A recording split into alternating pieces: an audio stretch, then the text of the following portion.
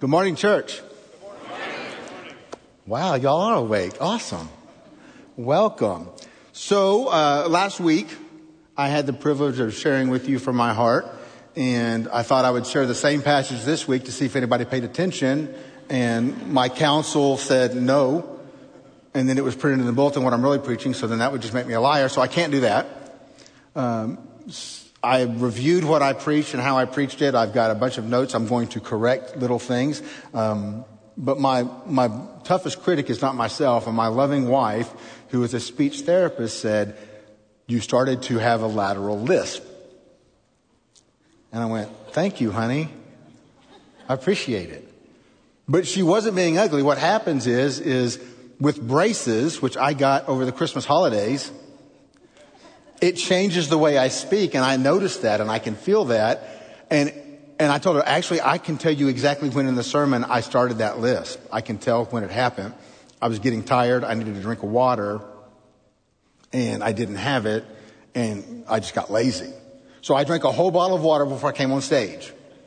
So there may be a 5-minute intermission in 10 minutes. But we got this. Because, see, I have glasses, I have hearing aids, I have braces. And the day after I got braces, I got a zit on my nose. Yeah, don't be jealous of Jana. I'm a catch. Please put your tongue in your cheek and just keep it there. All right. So if you will turn to Philippians 1, we're going to be looking at the church at Philippi today. This is one of my favorite passages. And yes, I almost say that every time I speak on the Word of God because, you know, if I'm sharing from what God is showing me in Scripture, it's hit me before I'm giving it to you. And so this is one of these days where I read the text and I'm thinking, dang, he said that? Okay, I got to rethink some stuff. And so this is an amazing church. And to get the concept of this church, if you don't turn there, but if you go look at Acts 16, you see the relationship of the church with Paul get established. Lydia, a seller of purple garments, a demon-possessed fortune teller girl who is radically saved by Christ and had the demons cast out.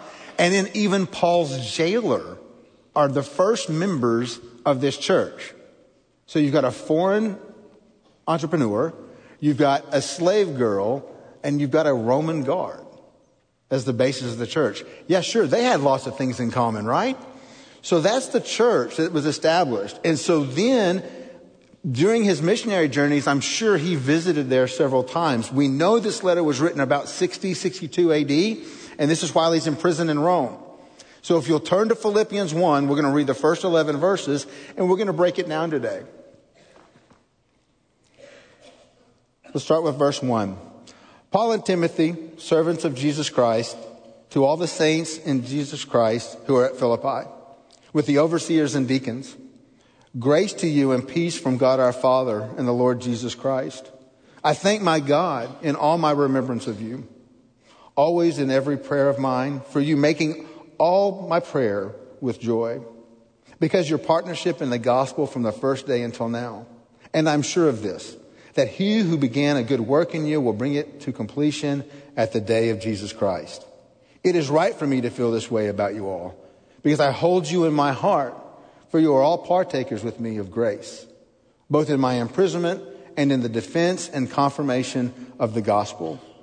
For God is my witness, how I yearn for you with all the affection of Jesus Christ. And it is my prayer that your love may abound more and more with knowledge and all discernment, so that you may approve what is excellent and so be pure and blameless for the day of Christ, filled with the fruit of righteousness that comes through Jesus Christ to the glory and praise of God. So as Paul writes this letter to Philippi, one of the things that jumps out to me is verse 8. I yearn for you with the affection of Christ Jesus. What would First Louisville look like if we yearned for one another with all affection of Christ? This is not what he wrote to the church at Corinth. This is not what he wrote to the church at Galatia. It's only Philippi that he has this connection. He encouraged the church at Philippi to stand firm even in the face of frightening opposition in a world around them. And he's learning to be content in all situations, even when it is desperately, painstakingly bleak. So in verses 3 through 6, we see this theme in Paul that says, I am confident in Christ.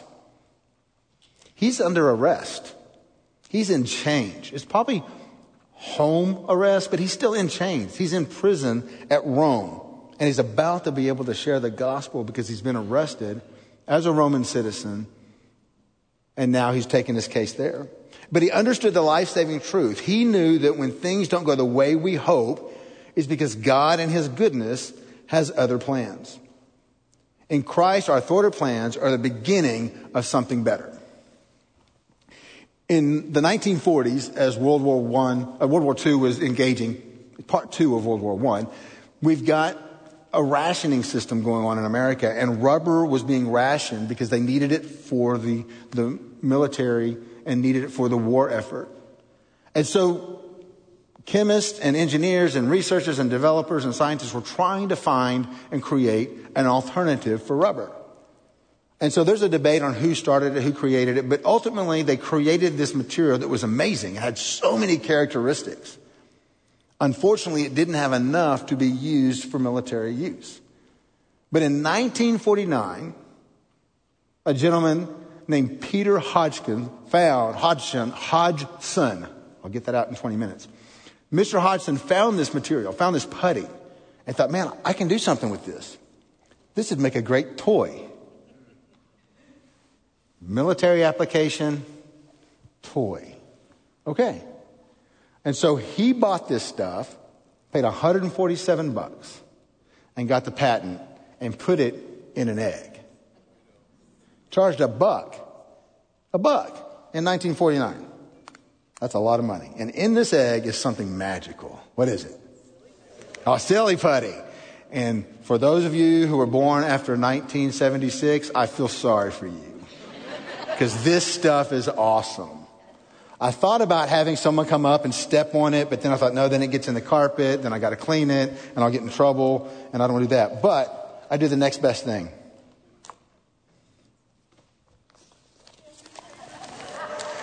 I write a newspaper. So we're going to test and see if silly putty still does what it used to do, or if the newspaper has changed enough that the print is better than it should be. But what's going to happen? What's the goal? It's going to transfer onto here, right? So right here is Point Bank, and there's an American flag and a Texas flag. Let's see what happens. This is called entertainment for those of us who have phones, okay? We let a sad existence. Feel sorry for us.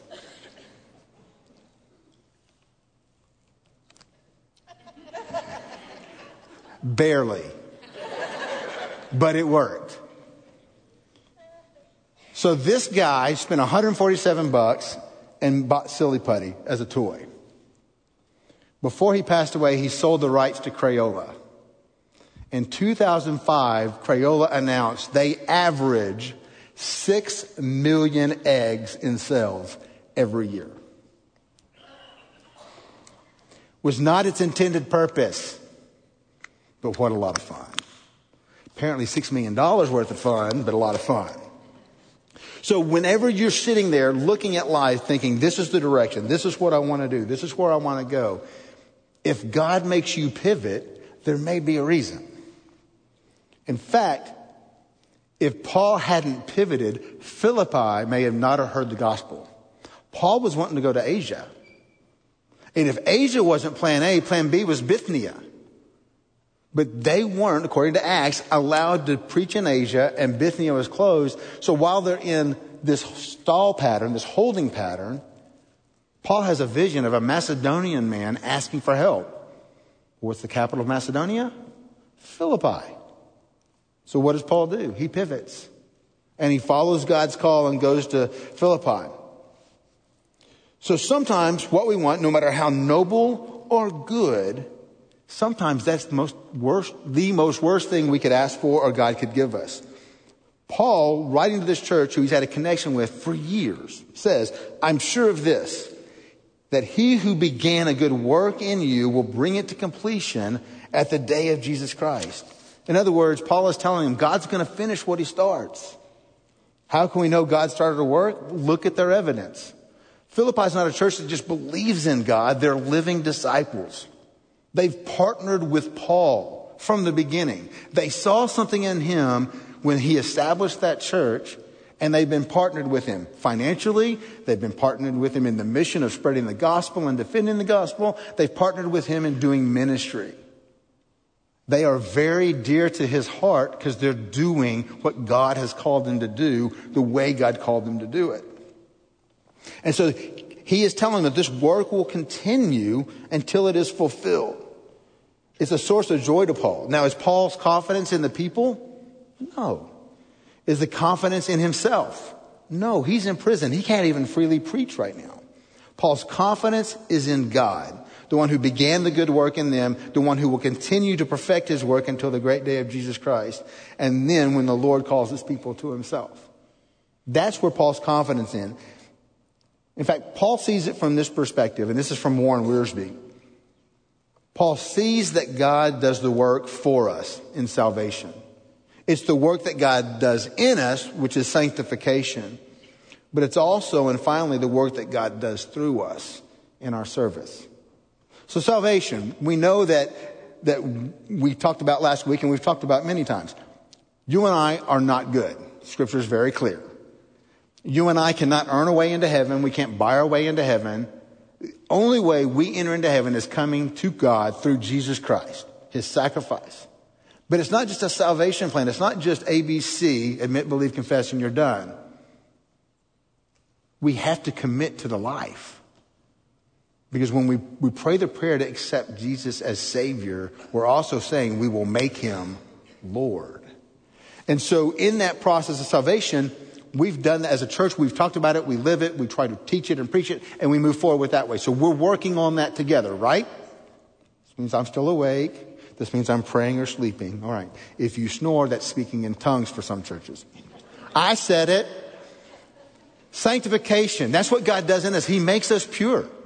We do not make it ourselves. God does that in us. But then he calls us to serve. What does service look like?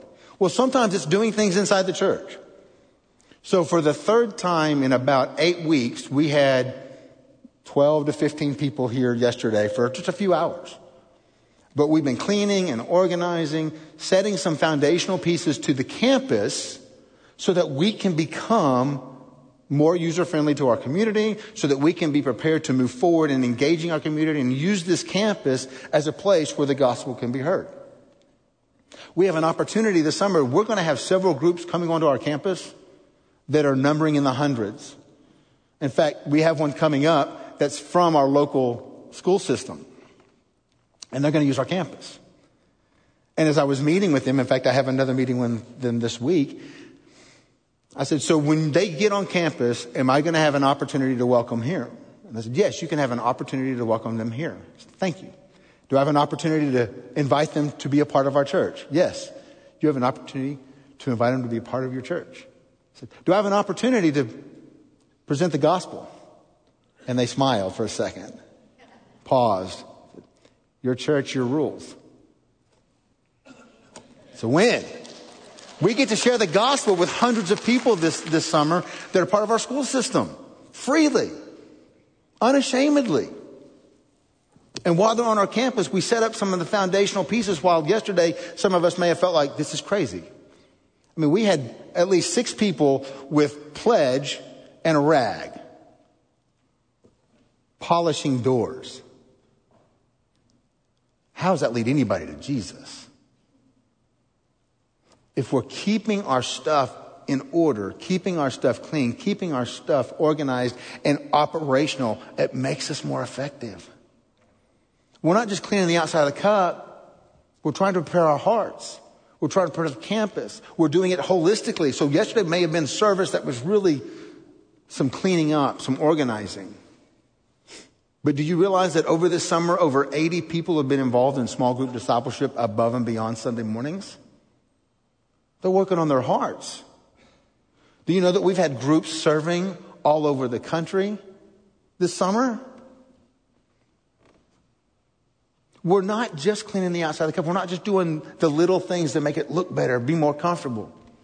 We're doing the spiritual things that we're supposed to be doing and living out the disciplines to be closer to God and more like Christ. And so that's what Paul is rejoicing. That is what Paul is celebrating. Our church is moving forward, living this out.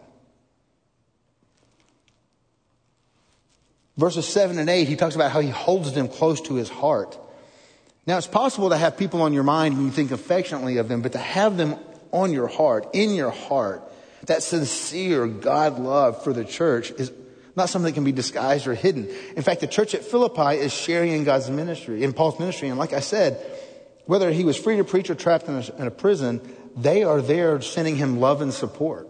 They have still partnered with him. They are there when others have walked away and left him.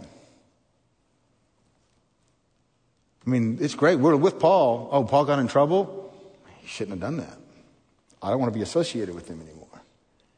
If we're not careful, we can let those little things get in our way. We can I don't like how they did that. I don't like how they said that. I don't like this. We can let that get in our way of being the bride of Christ. Are we always going to agree on everything? Man, I hope not. Because I'm not right 100% of the time. So if you agree with me 100% of the time, we are in deep trouble. At the same time, none of us are right 100% of the time. We need each other to be the bride of Christ together so that we can hear truth, not only from the Word of God, but from one another. And if we disagree, let's do it in a godly, Christ-like way. One of the greatest blessings I believe this church received was a flood Christmas Eve last year. Cost us $1.2 million. That's American dollars. I've never seen $1.2 million in my life. But that day we had a decision to make at 3:30 in the afternoon. Are we going to let this stop us from being the people of God? Or are we going to be the church and get down to the other end of the building and worship the birth of our Savior? And what did this church choose? We got our stuff together, we got to the other end, and we let God be God in that moment in our lives. We didn't let stuff get in the way.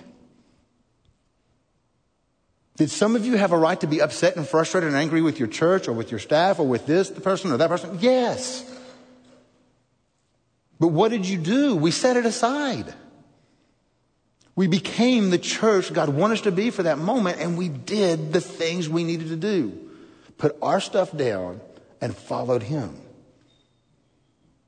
And so when Paul was talking about, I have you in my heart, the church at First Louisville showed each other and the world. We have each other in our heart. We may have disagreements. Heck, Thanksgiving, you may throw the turkey across the room. That's fine. As long as you don't mess with the pumpkin pie, we're good. That's fine. But we move forward in the name of Christ. So this is not something they talk about. It's something they're living out. It's something that we are now currently living out. Paul longed for these friends in the love of Jesus Christ. And it's not because Paul's love was channeled through Christ. It's because Christ was channeling his love through Paul. Again, it comes back to, and I don't mean this ugly, it's not about us. We have to be willing to be open to God so that God can live in and through us to one another. Because if people cannot see Christ in us, then what's the difference? Verses 9 through 11, Paul wraps this section up with this. I have you in my prayers. Verse 9, it is my prayer that your love may abound more and more with knowledge and discernment. He found joy in the church at Philippi and his growing love for them. He found joy in praying with them and for them. Perhaps the deepest fellowship and joy we can experience together is praying with and for one another. Some of the sweetest moments I've had in my 16 years at this church is praying with you guys. It may be small snippets. It may be, well, that wasn't much. That's huge. When we are going to the Father in prayer, intimately with him, that knits our hearts together. We're in communion with the creator of the universe together. That's huge.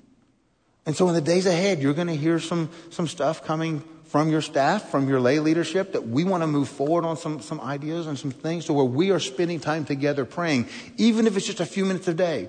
But 2 or 3 of us gathered together praying, wherever you're at. You may be driving to work.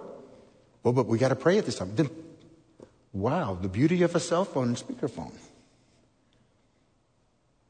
And we just spend some moments praying for one another, with one another, for the church, for the community. And if we do this together, we take another step forward in our spiritual disciplines of being a Christ follower. And so Paul's doing this with them, and he's praying for them a prayer of maturity. He's praying that they might experience abounding love and a discerning love. He also is praying that they may have a Christ-like character. See, he wants to see the Philippians believer overflowing with the results of a Christ-filled life. They're generous, they're giving, but he wants a greater blessing with them. He wants them to understand the depth of a relationship with Jesus. He doesn't want them just doing church activities. He doesn't want them just showing up. He doesn't want them doing anything with the word just in it. He wants them to open themselves up to the bride of Christ and be the church. And that's what he's praying for them to do. Because he wraps it up in verse 11 by saying the fruit of righteousness that comes through Jesus Christ to the glory and praise of God. The difference between righteousness and religious activity is that righteousness comes from Jesus Christ and it's for the glory and praise of God. Anything that we do in our own strength, no matter how noble, how good, if God is not pushing us to that, we are not obeying God. I don't know about you, but I've been there. I've been guilty of that. It's noble. It's right. It's good. Did God ordain that? Did God tell you to do that? No. Then wrong. Not the moment. Not the time. Maybe not the place. I might not be the person. But no matter what I do, if I'm doing it outside of God, then I'm outside of God. Do we get that part? If God's at work, we've got to find where he's at and get in with him. He doesn't meet us where we're at except through salvation. Once we accept Christ as Lord and Savior, it's our job to get into his will, which means submit. It means yield our decisions, our opinions, and our ideas. I've served with many of you people in different committees, and there are several committees that consciously said, in fact, there was one committee that stated it the best. When you come into this room and we're about to do this work, I need you to put your opinion and your mindset at the door. And I need you to be focused on what is Jesus showing us? What is Jesus calling us to do? And there was one night that I was sitting between the co-chairs, and it was a night where everybody was stating their opinion as fact.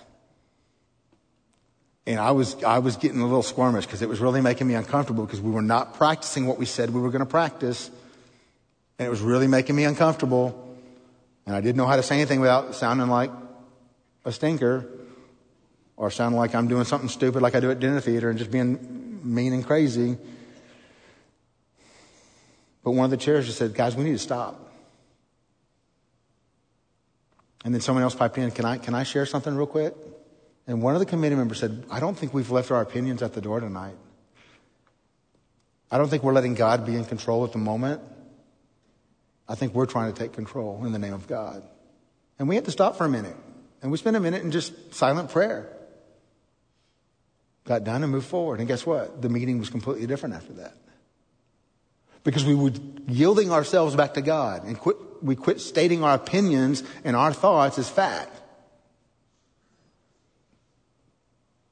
So when we are willing to faithfully seek God consistently through his word, understand, if you're willing to do that, it will become a place where you can become uncomfortable.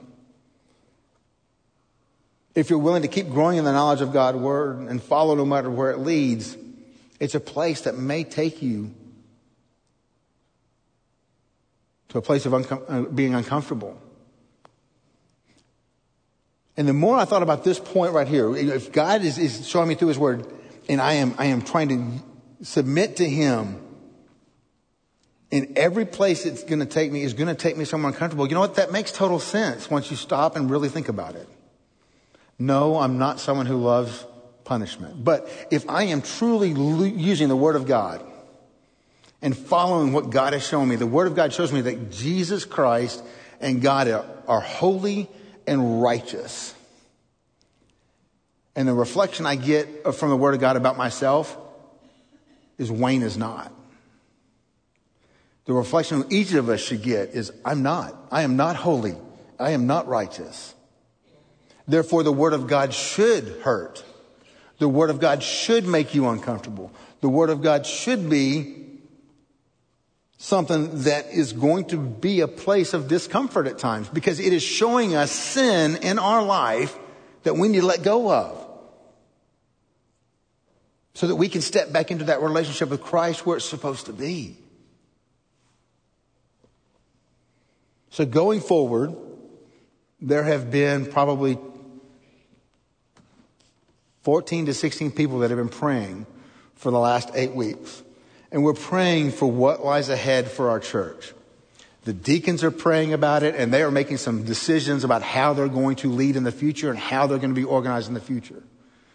We have committees that are praying about how they're going to work and how they're going to be organized in the future. Our leadership council is helping direct those committees on how they can be more effective for the church. Not so that we can be more effective and be a better organized church, but how can we be more effective for Christ? And they're taking those steps. They're having a hard look at themselves, a hard look at how they do things. Are we honoring God in these things? I mean, this church made a decision to add a committee to all things. That's a properties and grounds committee. And if this is going to be a campus that's equipping people, they're needed. And they're actively pursuing that. And that's things that we're still discussing. And that's some things that we're still going to have to make some decisions on as a church. But the thing that we're also working on is, where do we go from here? If we want to become the people that God's called us to be, to spiritually grow in depth with God, what does that look like? And here's where we're at. We want to create these opportunities. And these opportunities have to be multifaceted. They have to meet people where they're at, but also we have to start holding each other accountable to picking something and getting engaged, right? So the goal for our church, especially in the area of discipleship, is this. We want to make sure we provide an opportunity for everyone who we come in contact with has an opportunity to establish a relationship with Jesus Christ. If we can bring people to understand who Jesus Christ really is and give them a biblical foundation that is not our opinion, that's a win. As we move from there, we need to provide an opportunity for our believers to be equipped to become disciples of God. It's great that we have believers. Thousands of people believed in Jesus. Thousands of people followed him. But when it comes to his ascension to heaven, when it comes to him sending the Holy Spirit, you're only talking about a few hundred that were truly disciples at that time. I mean, there's only 12 disciples at Christ's ascension. And that's the plan. The people are going to spread the word of God. That's the plan. You and I are the plan. So if we're going to be that plan, we need to make sure that we're equipped to be disciples. And once you're equipped to be disciples, we need to provide the opportunities to empower you to go be a disciple-making disciple. Well, Wayne, I barely understand the word of God. Join the club. I've got 2 degrees and I still have a hard time doing it. I mean, I can go to 2 Kings and look up 2 Kings, and Elijah's walking along and a bunch of men run out of the town and look at him and say, "Oh, you bald head, oh, you bald head." And a mother bear runs out, kills 42 of them and goes back into the woods. God, what do you do with that? I can't make fun of bald people? I mean, what does that even mean? And God's not giving me that answer yet. And I have bought commentary after commentary. And you know what the commentary people leave out? Those 2 verses. Nobody wants to touch it. Why? Because it doesn't make sense. Don't make fun of bald prophets or 42 people will die. I mean, that's what I got. I don't understand it. Now, I pick at that, but the idea there, honestly, the biblical idea is God puts people in leadership, and we're supposed to hold them not only accountable, but in high esteem. Respect their position that God's placed them in. I get it. I'm poking a little bit. But you get what I'm saying? I mean, I've grown up in this faith. Why is it that we sing the first, second, and last verse out of the hymnal? First verse is God the Father. Second verse is God the Son. Third verse is God the Holy Spirit. We seem to skip over that, but we stand on the last verse, and it's our response to God. Unless we're singing Standing on the Promises or Marching to Zion, we stay seated. Troy doesn't do that, but every other Baptist church does that. Or we sing contemporary songs where it's 12 words, 4 verses, and we sing it 84 times, right? I can poke both sides. I mean, it's fun. Why? Do y'all ever go to one of those shotgun churches where it's a long shotgun, there's these big wood beams, and there's wood rafters, and you see all that? You see that? You know that? Y'all know what I'm talking. Has the strawberry blonde Jesus with the little placards on the sides that says Sunday school with the attendance and offering with the attendance. You know what I'm saying, right? Got the flags on the stage because, we're good Christian Americans. Why is the roof exposed? Why do you see the wood rafters? Why do you see the big beams? Nobody explained that to me until I'm sitting in an Episcopal school and the Episcopal pastor goes, you know what the wood beams are for? And the wood rafters? I said, no. I said, it's the bottom of a boat. We're supposed to go be fishers of men. That would have been cool to know as a kid. That would have been nice to know. That's kind of cool. It's the bottom of a boat. We're supposed to be fishers of men. That's amazing. We've got to equip our people, empower our people. And while I'm poking fun on some of our practices, maybe you are a disciple, but you don't feel like you've been empowered to go and do something. I get it. I've been here long enough that I'm part of the problem. That we've not always given you the power to go. Hey, I got an idea. What is it? I want to do this. Oh, well, no. Those days have to stop. If God is calling you to do something, then we need to look at it. Now, I referred to this before, but our care ministry is huge. We have divorce care, which are people who are going through a horrible time. I mean, my gosh. God brings something together, 2 people to become one, and they've been ripped apart. And so we have this ministry that allows them to find a place of restoration. Grief share. Take it even worse. You've lost someone to death. I mean, it's permanent on this side. That grief is deep, and it doesn't go away. It may scab over. It may be a spot that softens with time. The pain is still there. So we have this grief share ministry where people come together and they talk about this and they walk through this and they're presented Christ. Oasis, our Alzheimer, our memory care opportunities on Thursdays and even on Fridays where we let caregivers have a time just to be together to talk about their struggles. Those were not started by a pastor of this church. Those were started by people in our church who were disciples who felt or were empowered to go and do. This church has got staff members on staff in our history that were members of our church, living a normal life in the world's eyes, doing a day job, and God called them into ministry, and this church was willing to do something out of character for some churches and allow church members to come in and be part of staff and be a leader in the church to move forward in ministry. We have to continue to empower our people. And finally, if we have done our job by empowering you to become disciple-making disciples, you can engage your community. And if you're engaging your community, then you have opportunities for those people you come in contact with to establish a relationship with Jesus Christ. Because that is the disciple-making pattern that Jesus Christ gave us as an example. Is it easy? If it was, the place would be packed and we'd have multiple campuses. I mean, it's not easy. It's hard. But when you're sharing Jesus Christ with someone and they say no thank you, they're not rejecting you. Who are they rejecting? Jesus Christ. So my prayer for us, my prayer for you is in the days ahead as we start providing more opportunities for you to be equipped, I ask you, please jump into a small group. Discipleship is not about you studying God's word to where you know so much and you're so proficient that you're brilliant. Small group discipleship should be where you're spending time in prayer together. You're studying God's word together. You're praying over one another. You're serving together. You're living life together. Several of our classes in Bible study on Sunday mornings are doing that.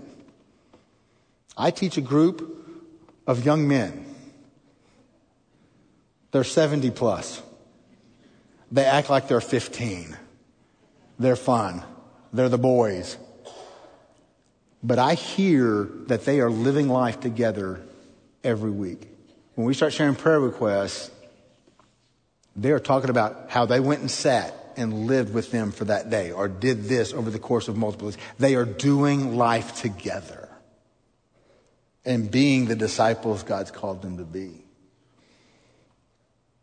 So my challenge for you is this. If you're not engaged in a small group this fall, we'll have them. We'll kick off in August, and I challenge you to be a part of it. Well, Wayne, I'm too busy. Okay, you're going to go there, I'm going to go there.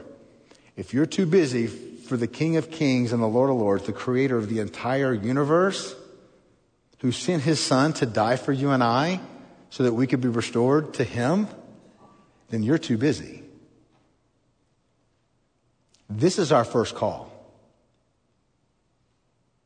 It's easy for me to say, I get paid to say it. I get it. But this is our first call to Christ and to one another. So my prayer is this, that we will strive to do this so that he who began a good work in us will bring it to completion at the day of Jesus Christ. Let's pray. Father, I thank you for my church. It is an honor and a privilege to be a part of this family. Father, we thank you for the struggles, the challenges, the highs, the lows. We thank you that we can do life together. I pray, Father, in the days ahead, that we truly seek to walk deeper with you. That we seek to become the people you're calling us to be. That we become unquenchable in our desire to be a disciple. Father, hear our hearts cry. We just want you. So show us the way that we can establish a relationship with you that's deeper. Show us a way how we can be equipped to move from believer to disciple. Show us a way how we can empower one another to be disciple-making disciples. And Father, give us the courage to engage our community so they can hear you. We love you and thank you for this time. It's in your son's name. Amen. We have a few minutes where you can come forward, and if you need to establish a relationship with Christ, now is the time. If you're ready to take that next step of faith and move into a deeper walk with Christ, Julie and I will be down here to pray with you and walk you through next steps. If you're ready to do ministry in a way that you've never done it before and God's put something on your heart, let's talk. I know a few people on staff. We can probably get it done. I'm just saying. And if you're ready, our community needs us because they need Jesus desperately. So please stand with me and let's spend this time worshiping God with our response.